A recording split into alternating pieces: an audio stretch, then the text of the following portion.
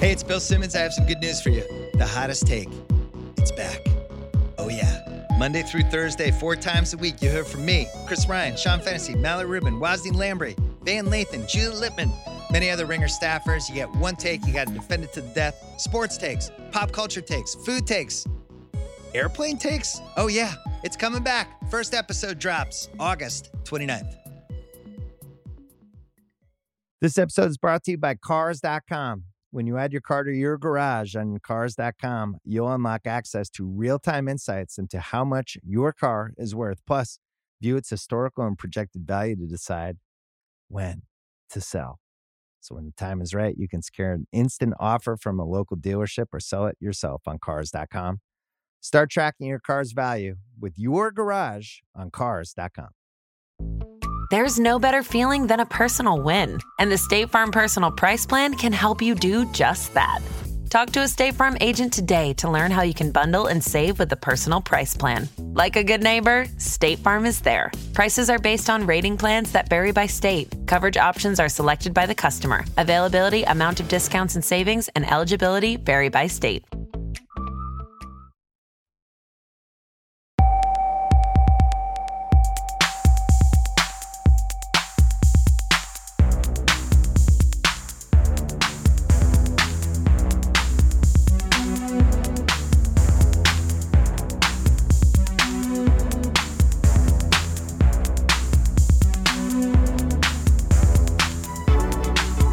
Hello and welcome back to the Stadio Podcast. I'm Musa Okwonga. I'm Ryan Hun. Ryan, how are you doing? I'm right, thanks, man. How are you? Good, thanks. Good. Hooded up. Always. Good weekend? Really great, thanks. Lovely. Nice. Traditional Berlin weekend where one night is just spent in doing nothing and the other night is spent out. Redacted. Yes. Hey, speaking of Berlin, Stefano Pioli was Bergined up this weekend. Did you see him in the Torino game? I didn't know. Black tee, untucked, bit of a wide neck, black jeans. It was Bad looking like he was result. about to I don't think he'll be hanging on to that outfit for a while. Bad result. straight from Trezor to Turin. Anyway, we'll talk about that a little bit later. But we hope everyone's staying safe, staying well. Some really, really horrible shit going on around the world at the moment. So we hope anyone who is affected by what's going on is okay. Congrats to all our Brazilian friends. That is one good thing that happened this weekend. Yes, it is. And It is. nice to see that Neymar gif doing the rounds. Yeah, I got an amazing voice note from a friend of mine. Amazing voice note, and just like they had to really fight for democracy in Brazil. They had to really fight for it. Yeah, and an ongoing struggle. They've really done the work. So yeah, congratulations to them. On that note, what was the movie we watched? Democracy in Black and White. Yes, An amazing Brazilian movie about Corinthians democracia. and Socrates In the doing 80s. incredible work. Yes. Go watch it. Football. It's like the Venn diagram of everything Musa like. Like if someone was going to make a movie based on like a Musa Okwonga algorithm, Yeah, it's basically that movie. there was even spoken word in there. Corinthians, 80s Brazil, Socrates, Lula, politics, amazing soundtrack, all in one movie. And Musa was just like, we watched it a few weeks ago when we were at this thing in Paris. And I wasn't sure Musa was going to make it. Yeah, It was just like, this is it. I find it was almost like I didn't know that this was what I've been was looking possible. for yeah. the whole time. And now I shall pass on. I remember because I think I have nothing more to give I this knew it life. was possible. I was like, I knew there was a point to all of this. I know this stuff. I knew this stuff works. Like it's so powerful. But yeah, it's beautiful. Incredible to see. film. Go and watch it. Yeah. Democracy in Black and White. Yeah. Any admin to do? Writing's House this week, you and I? Yeah, that's right. Look out for ringer.com/soccer as well, because I'm writing stuff about the World Cup. You'll be writing stuff too. I've just put up a messy essay. There's another one coming up in the next few days that I'm working on at the moment. Nice. So yeah, please stay tuned Back for in that. the groove. Yeah, very much. So. When's the 1,200 words on Tony Kroos's red card coming? Oh my goodness. 'Cause I know you want to do that. The look on his face. The look on his face was just like, fucking finally. And he's like, they got me. We'll talk about that as well. Anyway, today's show, we're going to do a quick roundup of some stuff outside of Europe, and then we will turn our attentions to the Premier League because I hate it when it does this.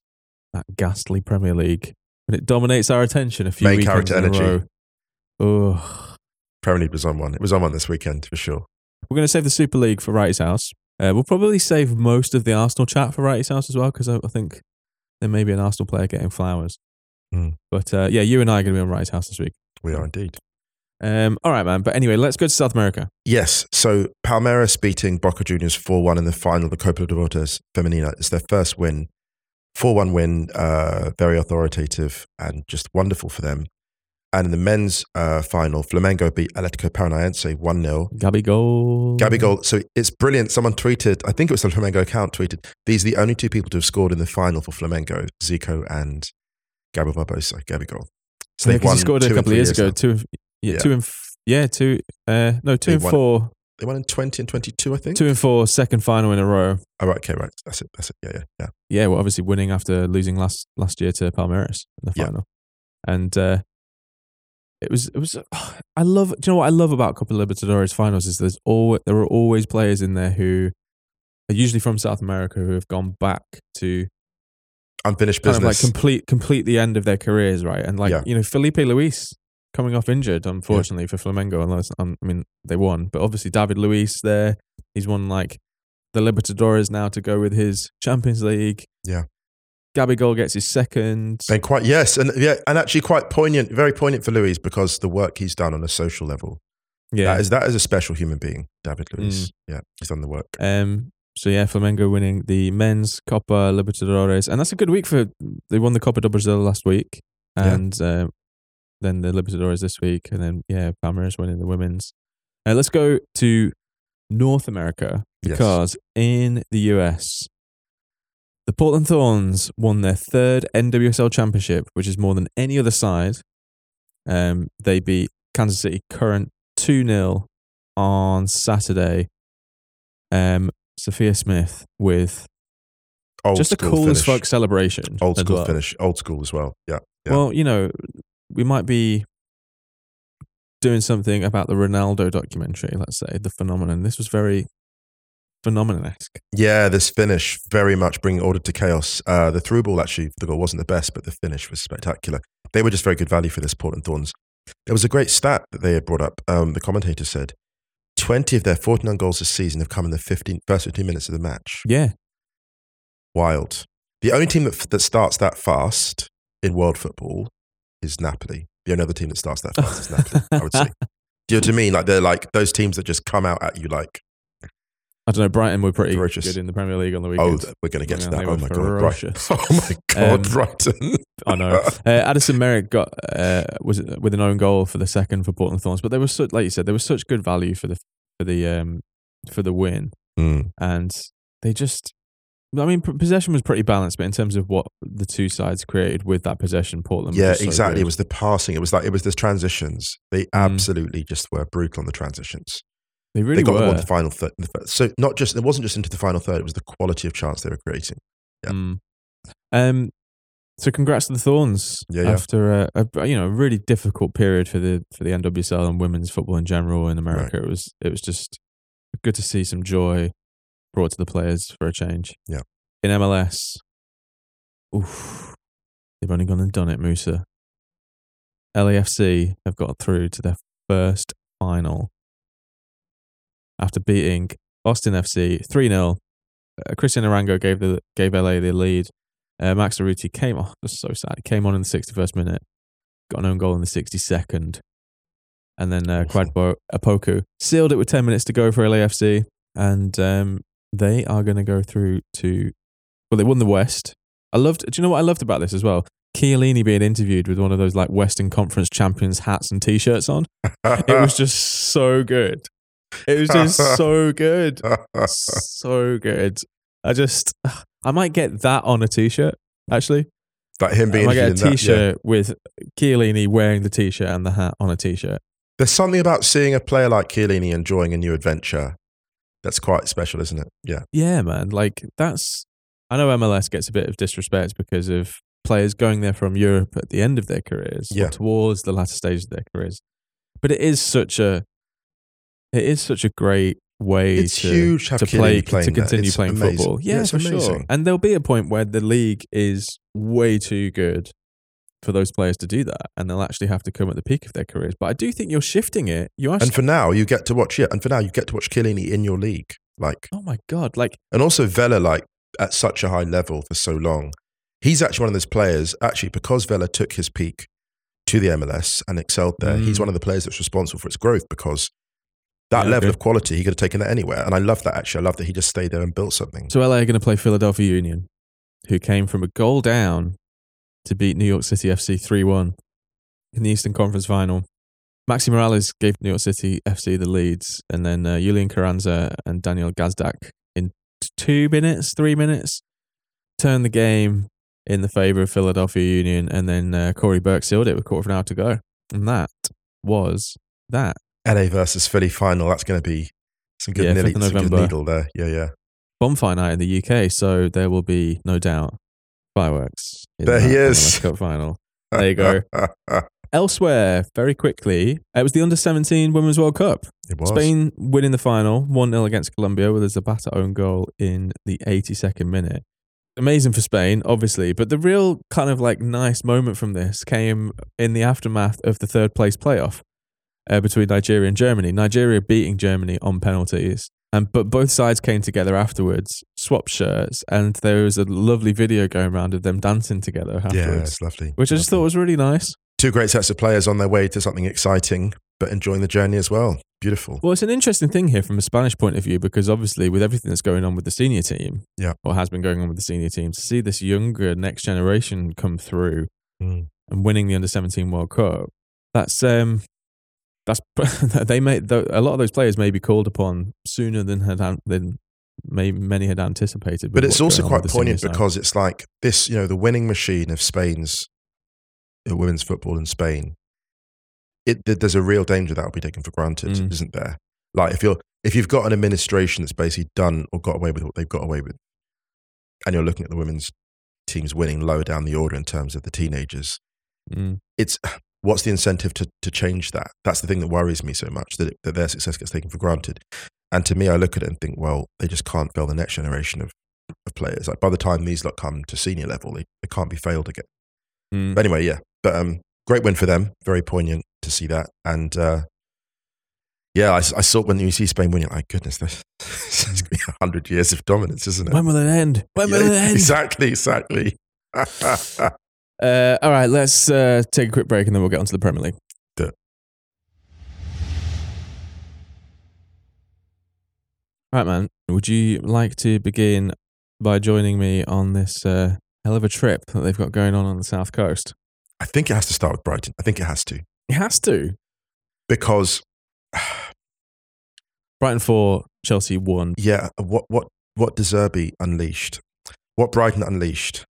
I think I might have mentioned this before in the podcast, but many years ago I went to see my uncle in Houston, and I came out of the airport and it was grey overcast, and I was like, oh, it can't be that. Oh, it says 46 degrees Celsius, and it can't be. And I walked out, and it was like walking into the face of a blowtorch. And the Brighton press against Chelsea was a swarm. Like just the relentless, one Chelsea player's coming out, oh no, I'll go after you, and then you, and then you. And by the end, you're just so disorientated, you don't know which is north, west, south, or east. Yeah. I was going to say, do you know what? It was ironic that it was a Saturday afternoon, because it felt like that episode of Game of Thrones, The Long Night. It did feel like it was the long night, actually. You're right, completely that. Brighton was spectacular. I think what was interesting about this game was there's a couple of things. I think, first of all, we'll give Brighton credit in a second. Chelsea, I would say, I didn't realise just how much in transition Chelsea were or are until I saw this game.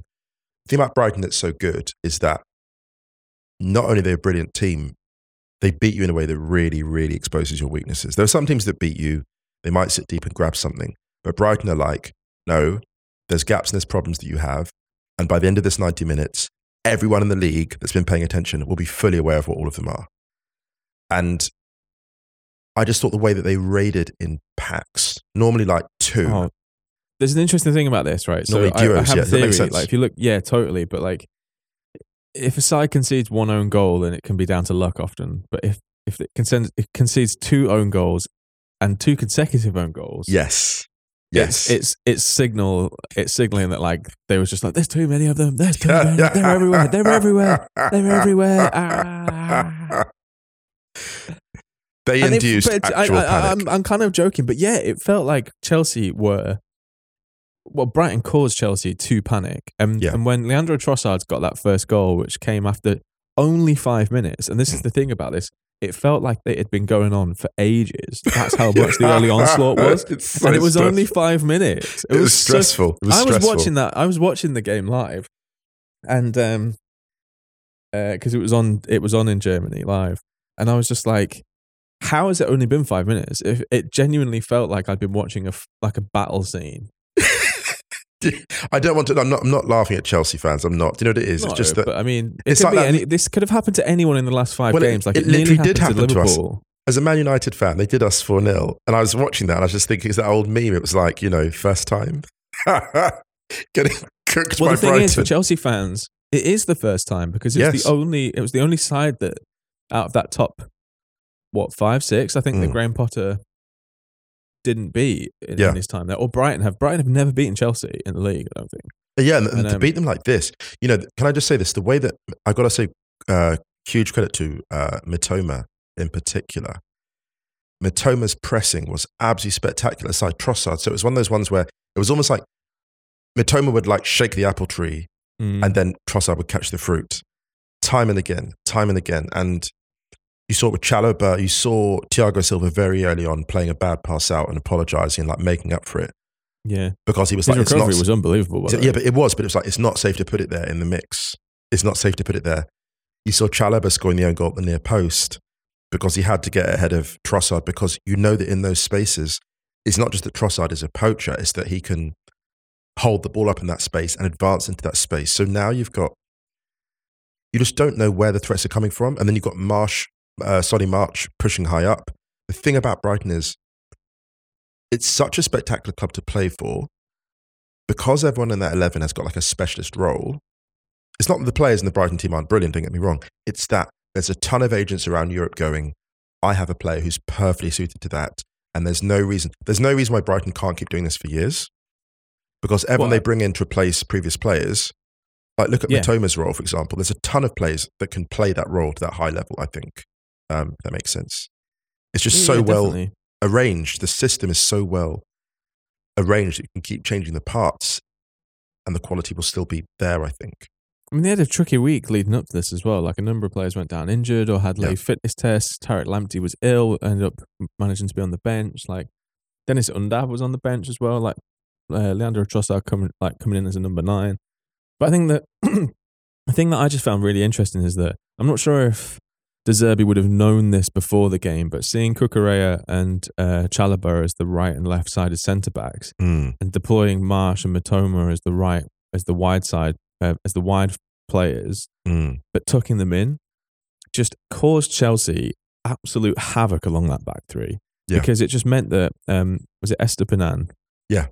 And Pascal Gross just ran havoc. They had so much space to run into because, again, whether this was by accident or by design, Pulisic and Sterling were not doing the jobs of like that you need wing backs to do in a defensive sense, because they're just not that defensively minded. That's not a massive, I'm not slagging them off by any means.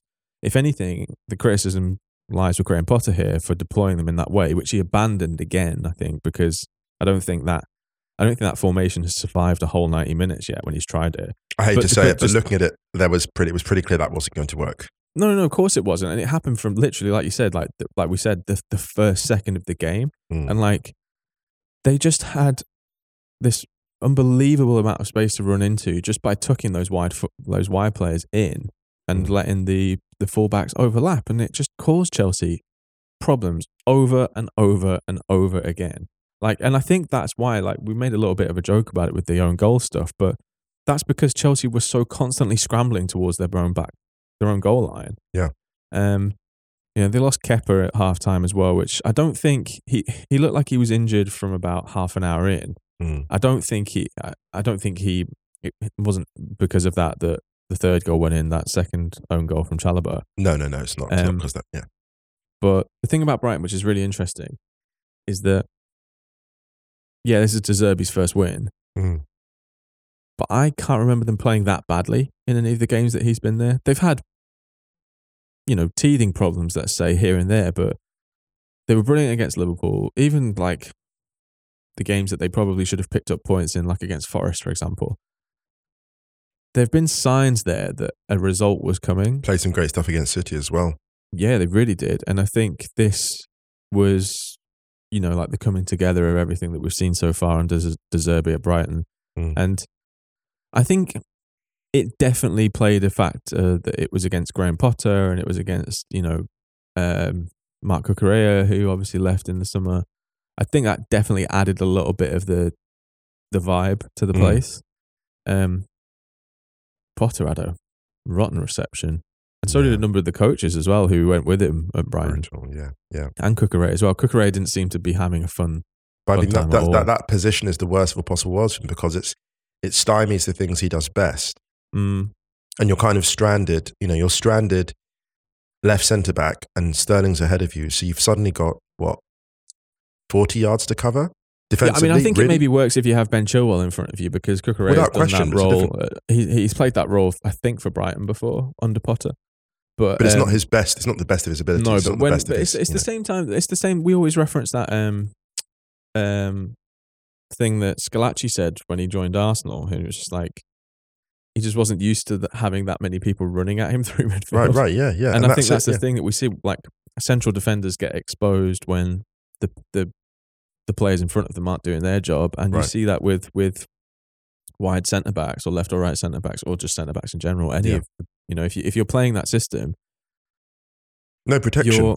You need protection, yeah, especially because, like we said, like the players that you're supposed to be defending against are moving infield, and the players are just overlapping. Hate to say it, but look at that before. They had at the peak of that system, you had Azpilicueta and Reece James on the right. It was like chainmail, right? And then you had Chilwell, fully fit Chilwell, and you'd have like a Christensen, for example, or Rudiger. Yeah, you had Rudiger. And you've gone from that to this. You've gone from Rudiger and Chilwell, fully fit Chilwell, to this. And I'm not knocking them individually, just that you've got like a right-footed you've got Sterling, a right-footed left wing back who's not a defender, protecting Cucurella, who is much happier on the flank and going up and down it and defending and tucking in there. I mean, it's a recipe for, put it this way, if you feed that into a simulation, 4-1 is the result you get out. It's like one of those things where we simulated Brighton Chelsea 500 times on Football Manager. Yeah. And 497 of them were a 4-1 win. Absolutely a 4-1, nailed on. Yeah. Solly March was having the time of his life on that flank. Absolutely the time of his life. He really was. Yeah. And they were spectacular. Brighton up to 8th, 3 points behind Chelsea in the league. Absolutely fair. They are 2 points ahead of Liverpool now. And they're good value for it. They are good value for it. And this league is... De Zerbi ball is starting to... I'll take root. Like I said, as Biggie once said, if you don't know, now you know. Yeah. Are we going to talk about Chelsea, or is this down to just basically a better side on the day, some injuries in key positions, maybe a tactical tweak that didn't really work very well? Yeah, I think that's all we say on it. I think it's as you'd expect. I think they still have to sort out that central midfield area. I think there's just the moving parts. Kovacic lost his cheek. Gallagher alongside Mount. Gallagher I thought was really good actually, in a slightly more advanced position and was behind some of their best work at Chelsea. Yeah. But yeah, all a little bit transitional at the moment. Certainly in the Premier League at least. Should we bounce to... What do you want to bounce to? Anfield? Anfield, we have to go to Anfield next. My God. Any other week, this is the headline fixture. Jesse Marsch was angry. He was sick of losing games that he played well in. Well, he got what he wanted at Anfield. Leeds coming away with a 2-1 win. And they were like, they've been due this victory for probably a couple of years, actually, just given what they put into the Premier League. It's a funny one. So, okay, Leeds, first of all, the headline here is, with an excellent victory, and the winner was achieved in such a true Leeds style. It's incredible because although Somerville gets the winner, the pressing by Aronson to hunt down Thiago and Van Dijk so they release the ball like to an area that's vulnerable is absolutely amazing. It's like it was a one-man heist actually, because Aronson's there. Thiago's like, oh, I'll play a simple ball. Oh, no, Aronson's there. Bang. But like he carries on with the press, doesn't get complacent. Bang. And it's lost. Ball gets circulated. And then eventually we have a winner in at the near post. And it's actually a very, Ian will enjoy this, a very Ian Wright finish actually. Outside of the right foot, early, side netting, no one has a chance to move. Hits it almost like on the up. So it's not sure if it comes off the laces or the high part, the shin. But the point is, it's just the angle of the finish is brilliant.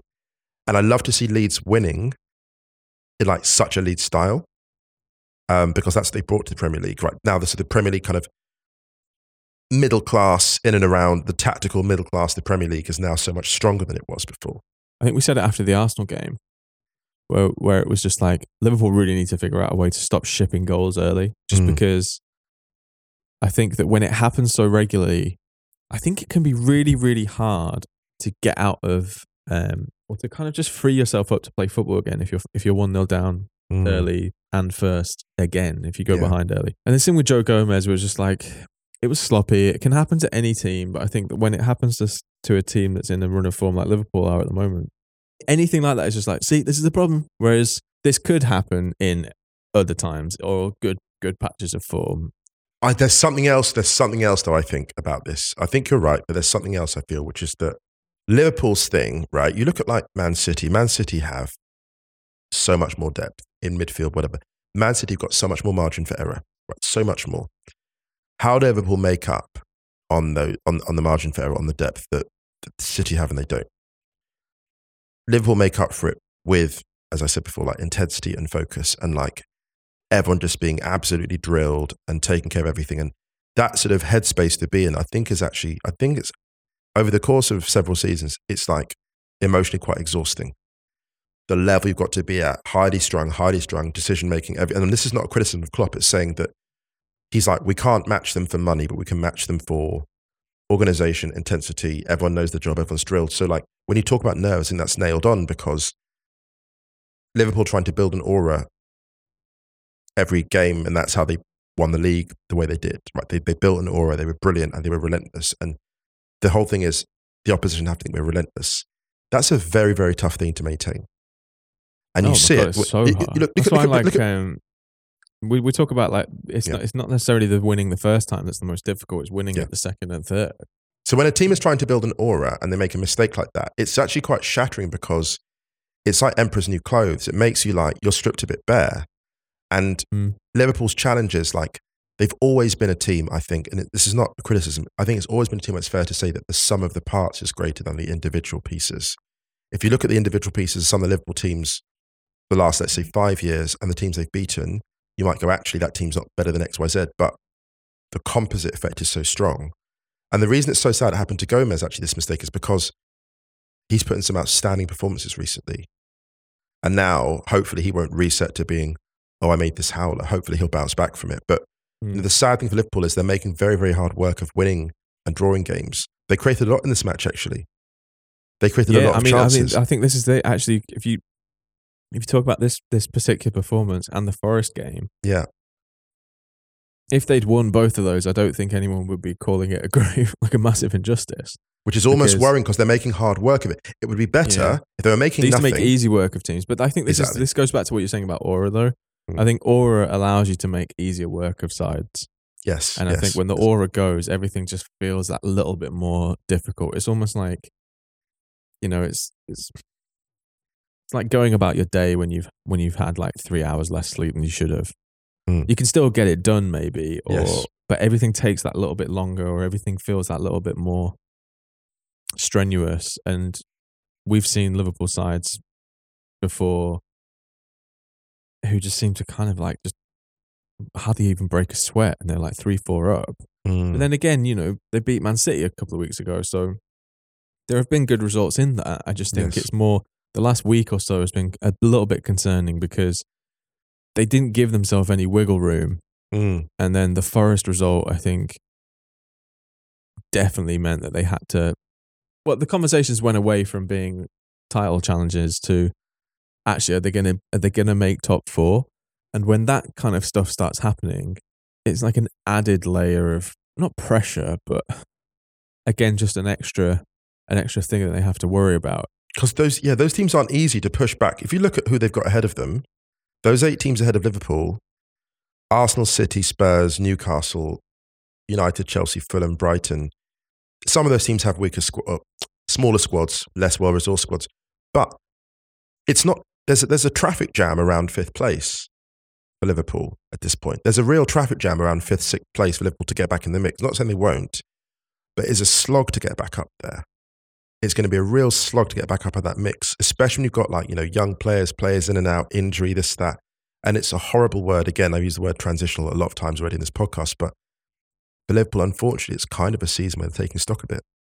I mean, and also losing Diaz and Jota for the length of time that they had, that's huge. I think any team, bar someone maybe like Man City, would lose 2 players of that caliber, would miss 2 players of that caliber. But I think that for Liverpool, and it's a slightly different thing with Arsenal, because I was going to mention Arsenal quickly in a little bit, but it's a similar thing. So I'm just using this. It's about, for example, I don't think Liverpool are going to finish 8th, 9th in the Premier League. No. Me neither. But I'll be surprised if they finish second.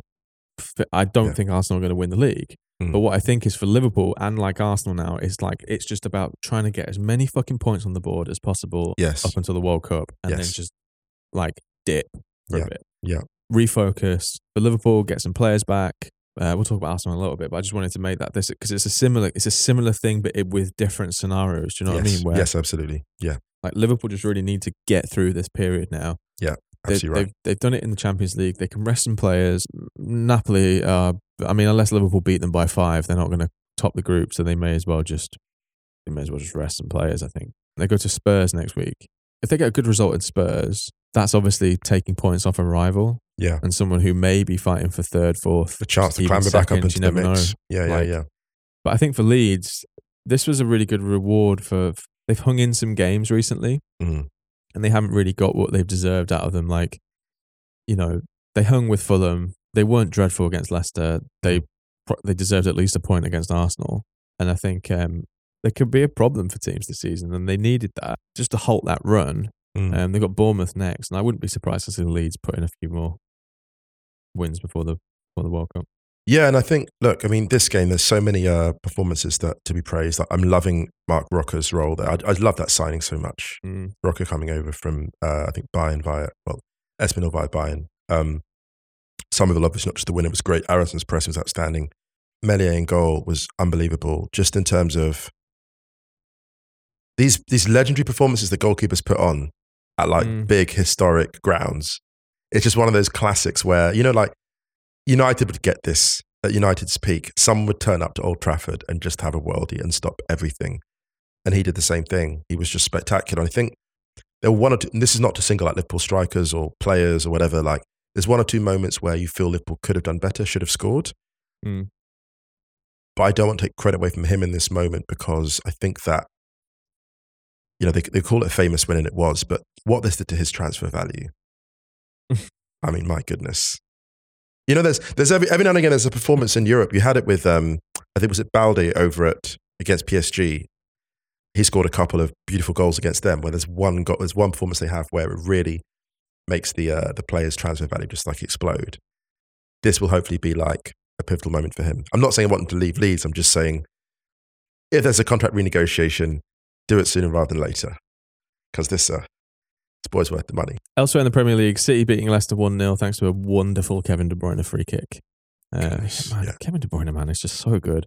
Spurs beating Bournemouth 3-2 after being 2-0 down. A couple of goals from Kiefer Moore. Beautiful goals. Yeah, really nicely taken. Really good, man. It was a good game, this, actually. Yeah. Bentancur with a last minute winner. In stoppage time at the end of the game. Good to see him in the goals, We've talked about this before, his contribution. So, man. I mean, I think Spurs didn't. I think Spurs deserved it overall, but they didn't really start playing a huge amount until the second half. But that second half performance was more than enough. Yeah. Brentford won. Wolves won. Ben Mee with an absolute worldie. Where'd that come from? Who does this guy think he is? He contains multitudes. Who does he think he is? Philip Mexes? Listen, it's the power of wokeness. That's what you get, kids. Stay woke. That was a climate neutral worldie. That's exactly. what that Ruben Neves equalising for Wolves, and then, what's this? Oh, playing to the Stadio crowd. Oh, 90+7. Diego Costa red card. Oh. All my vitamins. Oh, inject it. Would you like to taste it, sir, before ordering? Well, no, I think I'm good. I know what this is. We've seen this before. Palace beating Southampton 1-0 thanks to a wonderful Odsonne Edouard goal. Yep. And Palace are just, we've said this before, man, but Palace are fun. Very much Palace so. are very fun. But elsewhere, Almiron continues to be an absolute goal machine. Yeah. He's now scored, I haven't checked the stats, but I think it's beauty. 98 goals in October. Miguel Almiron scored. They beat Villa 4-0 and were very good. Very, very good. Obviously, Villa still without their new manager. Yeah, Newcastle are 4th. And good value for it. Yeah, but the Almiron goal. Oh my God. It's just, we've talked about this before, don't get into too much, but I think calling him out, it was such a random name to use. I know. And it just, it's going to go down as one of the most intemperate poor things. decision from Jack Grealish. Bad decision making, yeah. Fulham 0, Everton 0 at Craven Cottage. And to Sunday's games, Manchester United 1, West Ham 0. Let's be brief on these because we're running a little bit long. We need to. Yeah, sure. But lovely goal from Marcus Rashford. Good win for United. Lisandro Martinez was excellent. Casemiro, there's an amazing thing about the way Casemiro plays out, right? Mm. There's defensive midfielders who screen, and there's defensive midfielders who initiate from deep. And the way that him and Rodri do this is just an education. It is an education. If you just watch him play out. Because what's amazing is it's not just like when he does it successfully, it's the risks he takes. Mm. I think people forget that defensive midfielder is actually one of the riskiest jobs in world football. And Busquets, I think the generation of like Busquets, Casemiro, obviously Rodri, they've reminded us actually this is a high risk, high reward. You look at some of the counters that Casemiro was starting, particularly in the second half at United, it was pretty spectacular actually. And it's good to see Rashford looking so hungry and so quick. Rashford looks he looks fast. He looks in very good nick. Yeah. And shout out to the surgeons because they fix this man up good. They fix this man up good. Strange thing to hear at a hip hop gig. Shout out to the surgeons at the back. Shout out to the surgeons. Shout out to oh no, it's David Guetta vibes. No, but it's just really great. Look, credit to him for getting back to that level of like sharpness. He looks really, really sharp. He was decisive again. He had that interesting quote when he was saying that he wasn't really in a mindset for games last season, and now he just feels like he is. Oh, headspace, sorry, which I think, anyone can relate to not being in a certain headspace to fulfill, their job or do their job the best of their ability. Yeah, we've all been there. Yeah, and it happens at the highest level of sport as well. But, and the lowest level of podcasting. Oh, were West Ham unlucky? Did they deserve more? David De Gea was exceptional. He was exceptional, and it's funny because he didn't make the 50 squad of 55. Didn't make the squad of 55 for Spain, which is wild that a goalkeeper at a club as high profile as United is not in the World Cup squad. It's a damning indictment of how his form has fallen off. And I wonder if there was a moment after this game where he thought, "That's who I am. That's what I'm capable of. How did I ever fall off this perch?" Because this was David De Gea at his absolute best. Some of these saves were unreal. And West Ham, they missed a couple of good chances, but fundamentally, almost any other goalkeeper, when De Gea is in that form, almost no other goalkeeper in the world as good at stopping shots as that.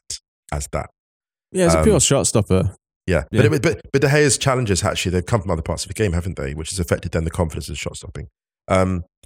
He was brilliant. West Ham slightly unlucky, especially that United did invite pressure with some of the changes that Ten Hag made. There was a lot of criticism for Ten Hag not being more aggressive and assertive with his tactics, but here's the thing. There's been a lot of football in October. And I think one thing we're not understanding so much when we see performances like this and coaching like this, we don't understand the wear and tear on the players, the sheer effort, the physical effort. And at a certain point, Ten Hag was like, I'm going to shut up shop, maybe half an hour to go and just keep the 1-0 because he needed the 1-0 and he got it. And there was a lot of criticism about De Gea and like his players bailing him out. But I think we've normalized, as I said before, we've really normalized just how busy this month is for top teams. Yeah, I mean, we're for everyone as well. And I think we'll talk about this on an upcoming episode where we get into the World Cup stuff because we wanted to put it all in one episode. But I think the congestion and having such a high profile, marquee tournament that only comes around every 4 years on the horizon in the middle of, the schedules is just really messing with everyone. Yeah, exactly. But also I think for us, like mentally, like I feel, we're only a few months into the season. We're just over, we're about a third of the way through the Premier League season almost. Yeah. With the World Cup on the horizon, it feels a little bit like, no. I could really do without this. I know that's a lot of people are going to be like, okay, right, great. You've got to talk about some football through the World Cup and stuff. But especially with everything that has been around this World Cup, which we will go into, I'm struggling to think of a World Cup that I've looked forward to. Can I be honest with you? Less than this. Can I be honest with you on the World Cup very quickly? This World Cup's already failed. I'll tell you why. So I was just thinking about this the other day, and I'm probably right about this, but the World Cup basically, the number one aim of a World Cup, regardless of where it's played, when it's played, is the suspension of disbelief, right? You're meant to be able to watch the World Cup for a month and you disappear from everything and fundamentally just get into the football. That's not going to happen this time. The only question is the degree to which the World Cup has failed. It's already failed to make us suspend our disbelief because I cannot remember so many people telling me either online or in person as friends. So either friends of mine here in Berlin or people online, strangers writing in, who are like, we are not watching a single second of this. I cannot remember that before. No, me neither. Can I say this actually very quickly about Qatar, right? When they got this World Cup, they had specific objectives for the tournament. This criticism, as sustained as it's been, was not one of them. I do not think for a moment they thought this was coming. And I wonder if some of the smarter people in that administration were like, why don't we just stick to like being benefactors for the arts? Dude, I can't remember an off the field issue in football being as widely discussed and critiqued on mainstream levels as much as this. Can't remember it. And what's really striking, because Australia obviously put out a really strong video. The Australia men's team put out a video in advance of the World Cup about their concerns about the human rights issues. When Zinedine Zidane comes out, and for me, this was the turning point. When Zinedine Zidane comes out and says, concentrate on the football, not the controversies, I was like, you never talk about politics. For you to come out and address this, for you to say this, actually, again, the really smart people in the Qatar administration would have been like, Zidane shouldn't say anything at all because silence is power. To come out and to be forced to speak politically, Zidane didn't talk about, you look at all that stuff in 98, France and the riots, all stuff that French went through, and Zidane stayed silent through all of it. And he's come out and talked about this. I'm like, it's got to be bad behind the scenes. So this World Cup has already failed. I might write an essay to that effect. It's already failed. The only question is to what degree. Because whoever wins, if it's Messi having his his final run at it and finally doing it, if it's Brazil who've got that incredible attack, or France with that incredible reconfigured midfield, whoever wins this World Cup, the backdrop, it can't be wished away. And I think something else has happened. It's more general. It's not just about Qatar. It's about, I think people are really smart. You look at what's happened in Brazil with the election and Russia with Putin, invading Ukraine with his forces. I think a lot of people have wised up to how authoritarian states use the World Cup and how they use it as a kind of mask for getting worse. Because if you look at obviously, Brazil got the World Cup, they got more authoritarian. Russia got it, they got more authoritarian.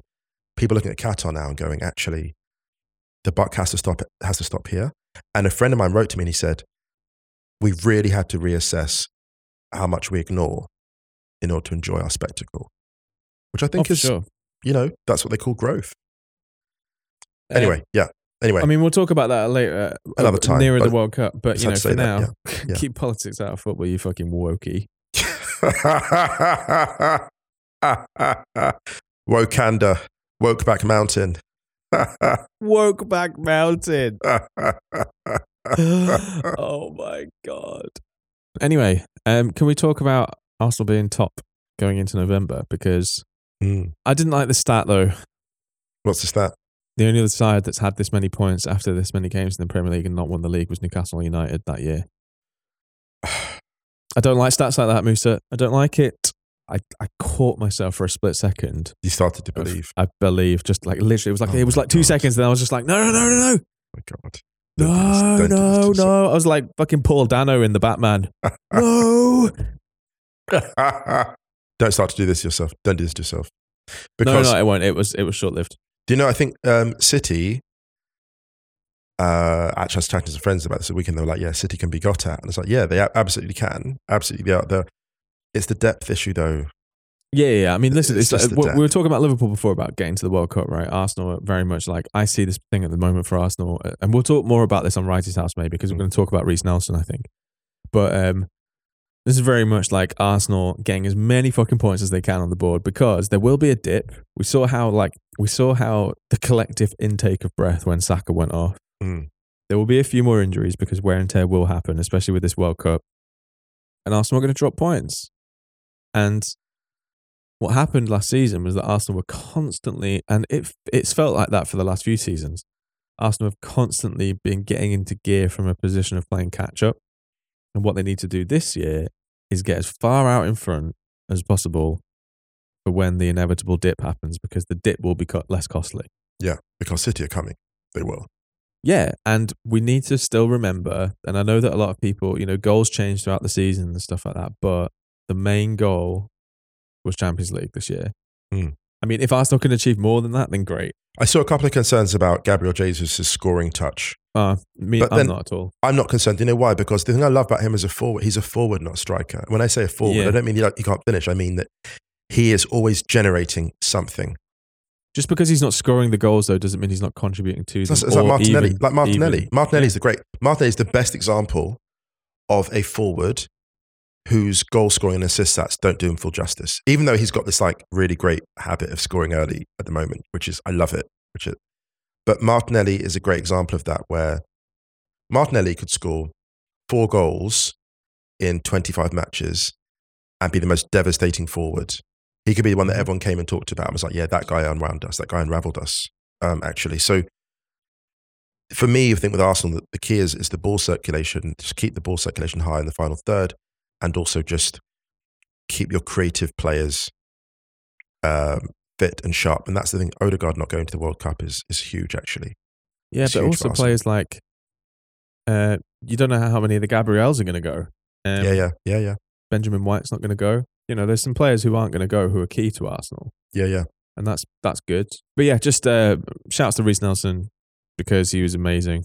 After the goal and when Saka went off, the rest of that first half was not great. And it felt a little bit like, okay, this is going to be one of those ones that unless Arsenal were 3 or 4 up with 20 minutes to go, it's going to be really fucking nervy.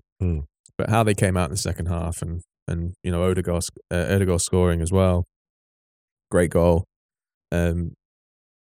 Just think it was exactly what Arsenal needed in that early stage of the second half. And and a sign of good management for Mikel Arteta, because, I don't know, he probably got a light bulb out or something in that half time and was just like, or maybe did a little drawing. Yeah. Guys, put your hands together, feel the pressure, let's make a diamond. But you said before, like sorry, so ridiculous. But these speeches are ridiculous for non-athletes, but we're not athletes. It's like in the same way that we're definitely not athletes. Well, this is the rule. This is the rule that, like whenever I see a new kit now, I'm always like, I'm not judging until I see an athlete wear it, because it's not for us, right?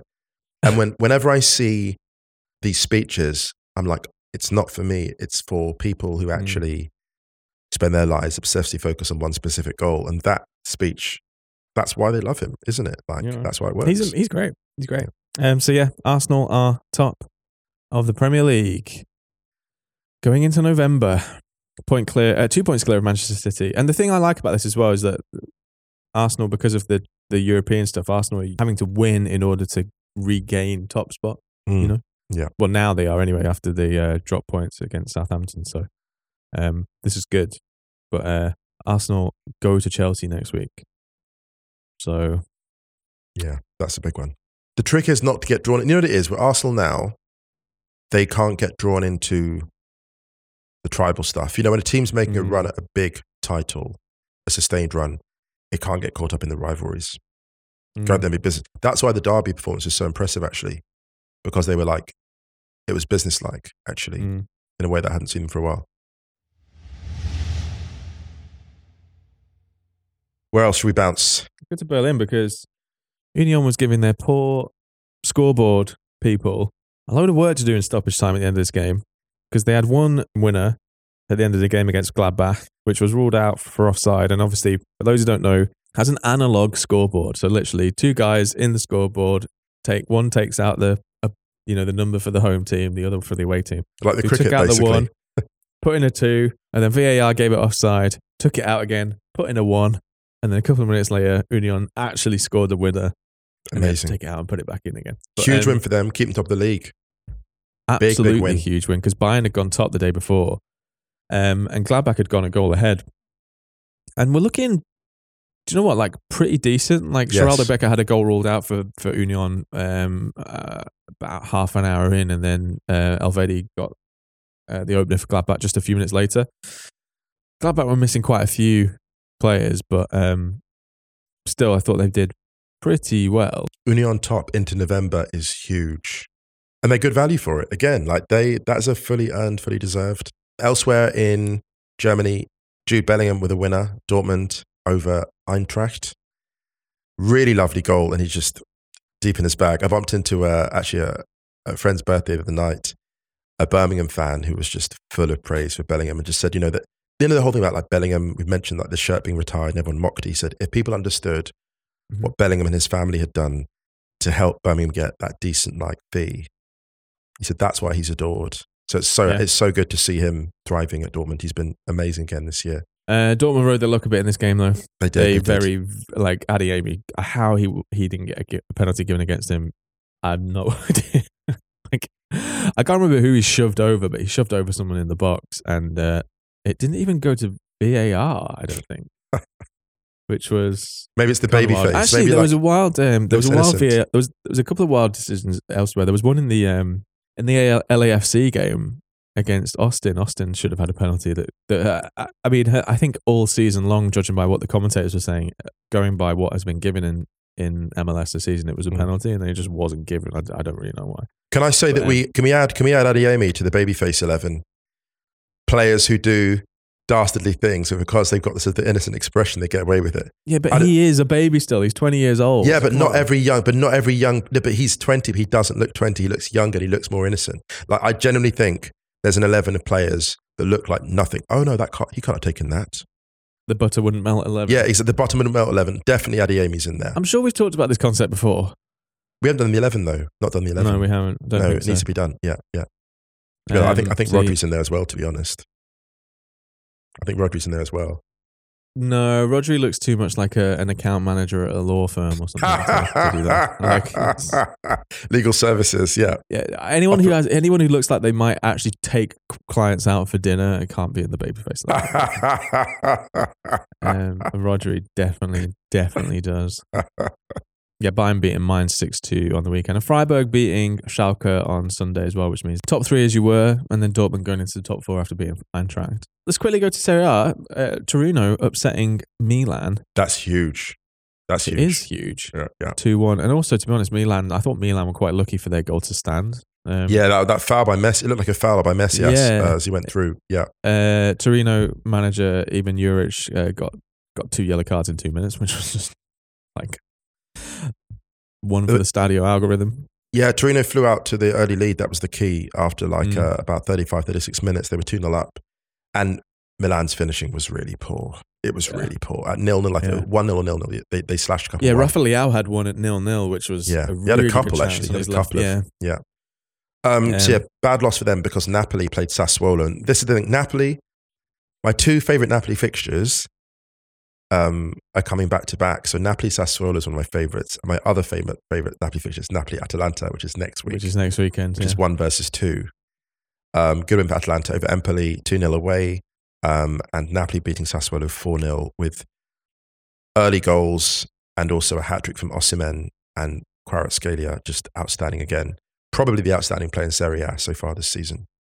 I'm not even sure it's that much of it's not even that close, I think. Just because of what he's brought in Europe as well as in Serie A. He's been outstanding throughout. So great win for them. Great to see Osimhen just back from injury and fully firing. But Napoli-Atalanta next week is the big fixture.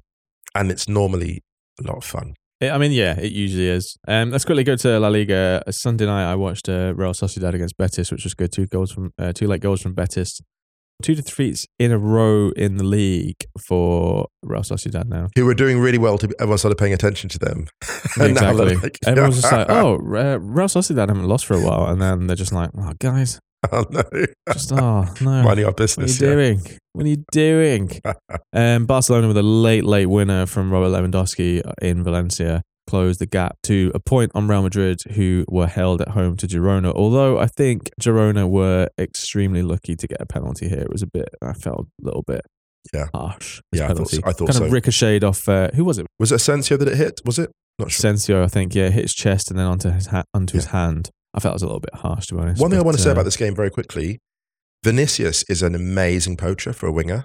Yeah, he's so good. The goal that he scored was very much the same as the Champions League final goal, like the Valverde driving across the box and then him finishing. I just thought, it's so good to see like this old school, just really nice to see a winger be so proactive in like a number 9 space. I just love to see it, that's all. Toni Kroos red, by the way, before we go. Toni Kroos red. Oh, yes. Toni Kroos red, the first one of his career. Second yellow, absolutely deserved. And he fucking loved it. They got me. Oh, no. He was like, whatever. He's like, Toni Kroos. I've done it all. Although I think he did enjoy it. Yeah, you're right. I think he didn't care, but he loved it. He's probably still watching the highlights. Just on loop. Oh, God, my dream. It took him a while, but finally, Atleti succumbed to the curse of Cadiz. Interesting, actually, because Cadiz had that amazing run where they kept taking points off Barca and Real Madrid. They never actually, I don't think they've taken points off Atleti. They waited until the 99th minute to do so here. Ruben Sobrino at the back post to win the game for Cadiz. Although, very, very, very easily could have been ruled out as well, because it looked like it kind of came handball. See, where have you heard that before? I wouldn't say traumatic, but 2 brutal late defeats for them.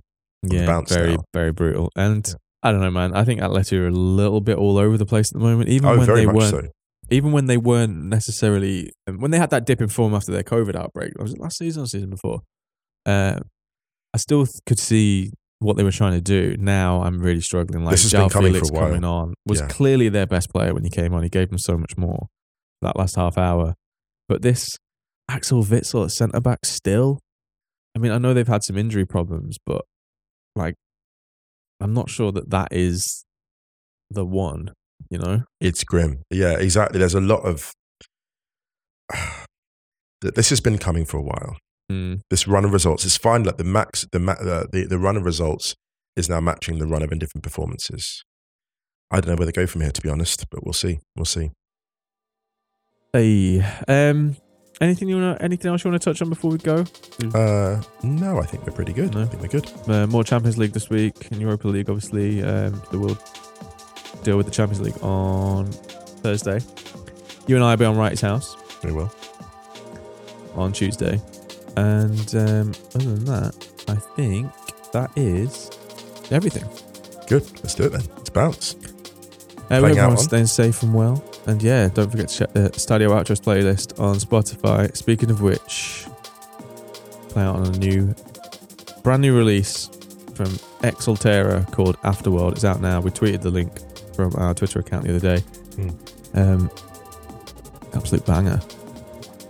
Anything you want to add, me talk about? No, actually, I'm good. I'm good at this point. Yeah, all good. Sure as nothing. I see nothing. No books out this week? Not this week, no. No translations? No, not this week. In the end, It Was All About Love got translated into Klingon. It's out now. Yeah, we're sending copies to the home world. All right, everyone. Much love. Have a good week, and we will be back with you on Thursday. See you then.